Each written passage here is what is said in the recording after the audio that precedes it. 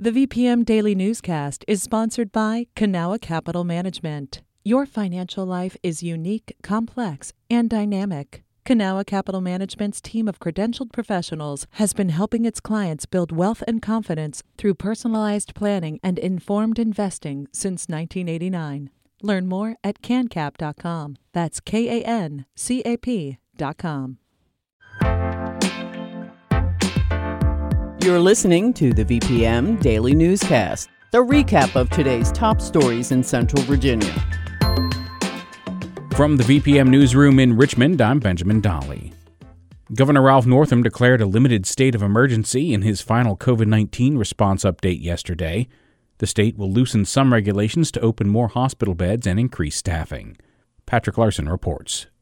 Although symptoms from the Omicron variant are generally milder than others, Governor Northam says the extremely high community spread has overwhelmed hospitals. They need our help. Northam says the emergency order, which only applies to state healthcare agencies, will loosen restrictions on staffing and licensing hospital beds. It also allows more use of telehealth, and it expands which medical professionals can give vaccines. The new order will only last for 30 days. Northam says projections from the University of Virginia show the current spike in COVID cases receding by early February. This will likely be the last of Northam's major COVID-19 policy changes. Governor-elect Glenn Youngkin is set to take office on Saturday. Patrick Larson, VPM News. Orlando Carter is a black man who was shot 3 times by Richmond police during a traffic stop on New Year's Eve of 2020. He survived the shooting and was charged with 2 felonies for eluding officers and for possession of a firearm by a nonviolent felon. Last week, Carter entered a guilty plea to those charges and accepted a deal to avoid jail time. However, Carter's family says they're not finished seeking justice for his assault. According to his mother, Jennifer Carter, they plan to take legal action against the Richmond Police Department and the officers involved. Yesterday, officials with Virginia's court system asked a federal judge in Richmond to dismiss a lawsuit over the state's limited public access to court records. Whitney Evans reports. The national legal publication Courthouse News Service sued the executive secretary of the Supreme Court of Virginia and the clerk of the Circuit Court for Prince William County in September.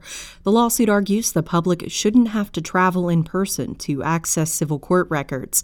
Right now, only lawyers are allowed to get those filings remotely.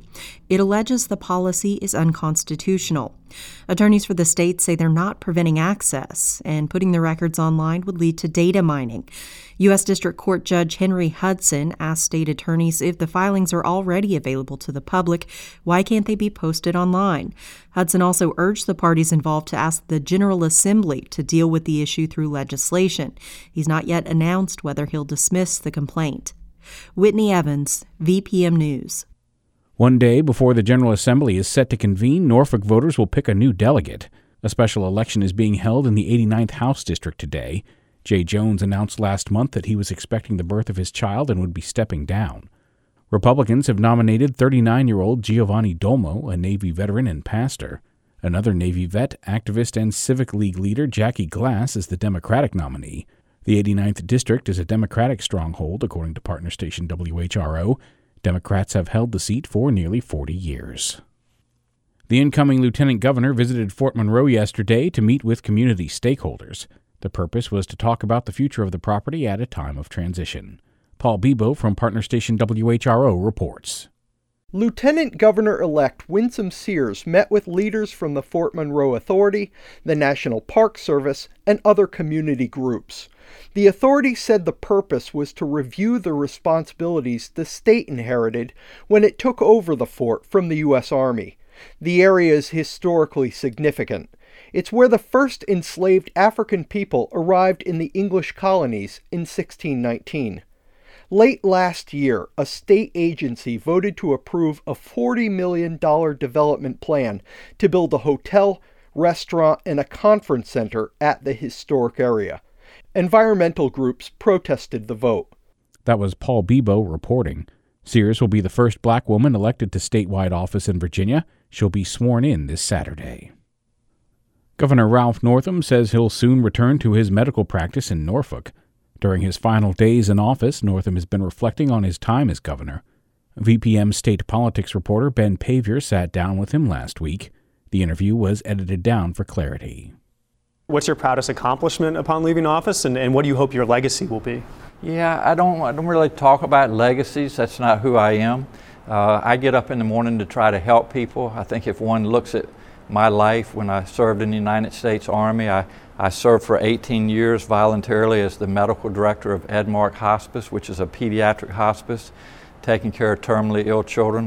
I've seen thousands of sick children and their families over the years. So I get up in the morning to help people.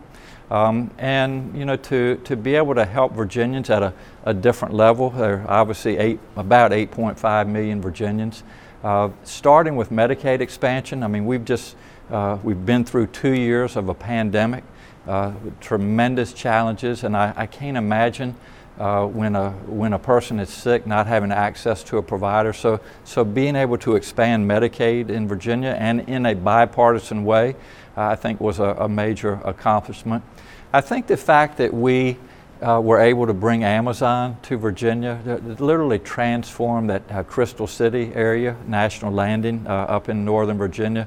A lot of investment went into infrastructure, workforce training, and other businesses, very good paying jobs in that area. And so what has happened over the last 4 years, I think in a nutshell, if you will, is that Virginia has seen a lot of progression. We've had one of the most progressive administrations that Virginia's ever seen. And at the same time, we have a stronger economy than Virginia's ever seen. So it's proven that both can happen at the same time. What do you think are going to be the biggest challenge of Governor-elect Glenn Youngkin that he'll face in office? I use as an analogy, you know, being a doctor, we take call on the weekends and at night, and being governor has been like being on call 24/7. There is always something happening. I mean, just 2 days ago we had the snowstorm and the backups on Interstate 95, and so my advice would be to put good people around you and let them do what they're good at doing. Have empathy, listen to Virginians, know what their needs are, and then respond to those needs. And so, you know, just when you think things are kind of going pretty well, another challenge pops up, and if you have good people and you know you have good leadership, then you deal with those as they happen. You campaigned on reining in Virginia's campaign finance laws, some of the loosest in the country, and yet Democrats held power, nothing changed. Why do you think there hasn't been movement on that issue? I think that's something that the people are going to need to stand up and say, you know, we want change. And that's, again, that's how, as public leaders, you know, we direct what policy we're proposing and then gets passed. And so I've always been a proponent for comprehensive finance or campaign finance reform, and it didn't happen in my 4 years. Again, if I'd had 4 more years, it's something that I would continue to work on, but it will be something for future administrations. Democrats passed a number of policies over the last 2 years that you pitched as popular, raising the minimum wage, abolishing the death penalty, legalizing marijuana, just to name a few, and yet the November elections didn't really go Democrats' way. Do you think the party misread the political leanings in the state? A lot of what we've been able to accomplish in Virginia was as a result of listening and learning and then taking action. And I don't think we talked about what we've done enough in the past election, because it was just in response to what Virginians were asking for. So you mentioned a lot of things, like legalizing the recreational use of marijuana. I'm not big on polling, but I think if one were to poll that particular issue, it would poll fairly well in Virginia. And so to go back from what we accomplished in that regard, I think would be ill-advised. The death penalty is the same as far as polling. Medicaid expansion, all of these things have been done in response to what people have asked for. So perhaps, and I'm not going to Monday morning quarterback, it wasn't my campaign. I wasn't running this year, but I don't think those that ran on the Democratic ticket talked enough about what we've been able to accomplish. You've denied you appeared in that infamous yearbook photo. Have you learned in the last 2 years who was in that photo? Well, that was a very difficult time for Virginia, and I'm pleased that Virginia stuck with me. I committed myself and also our cabinet our administration to really addressing the inequities. So we've done a lot of listening, we've learned a lot, and as I say, the more we know, the more we can do, and we've turned a lot of what we learned into action. There have been 2 thorough investigations regarding the yearbook. Those are public, and I really don't have any further comment on those investigations. I know this is a maybe dangerous hypothetical, but if you had been allowed to run again, would you have? Oh, absolutely, and I would have won. Do you have any interest in running again? Well, it's a great question, and I'm going back to my practice on January the 17th back in Norfolk, Virginia, a children's specialty group, and I look forward to that. I also teach.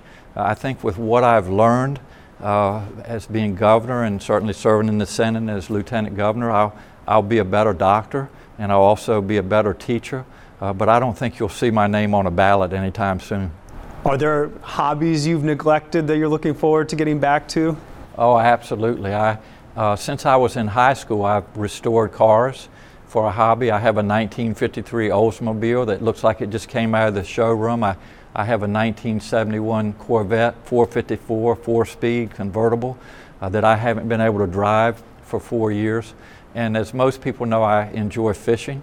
And so I look forward to getting back into those activities. Pam and I enjoy kayaking, spending time on the water, and look back to getting with my friends that some I haven't been in touch with for a number of years. So a lot of things. Again, this has been a privilege to serve, but I look forward to the next chapter.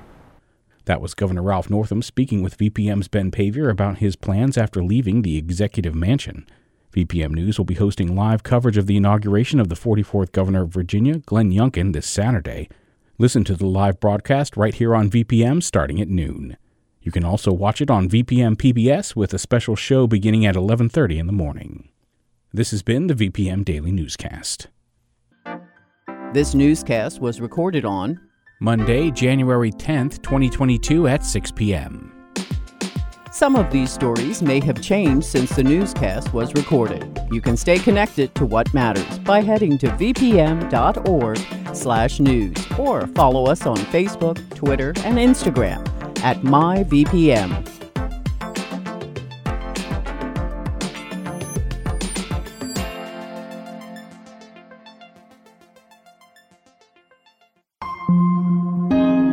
VPM. Hi, it's Terry Gross, the host of Fresh Air. We bring you in-depth, long-form interviews with actors, directors, musicians, authors, journalists, and more. Listen to our Peabody Award-winning Fresh Air podcast from WHYY and NPR.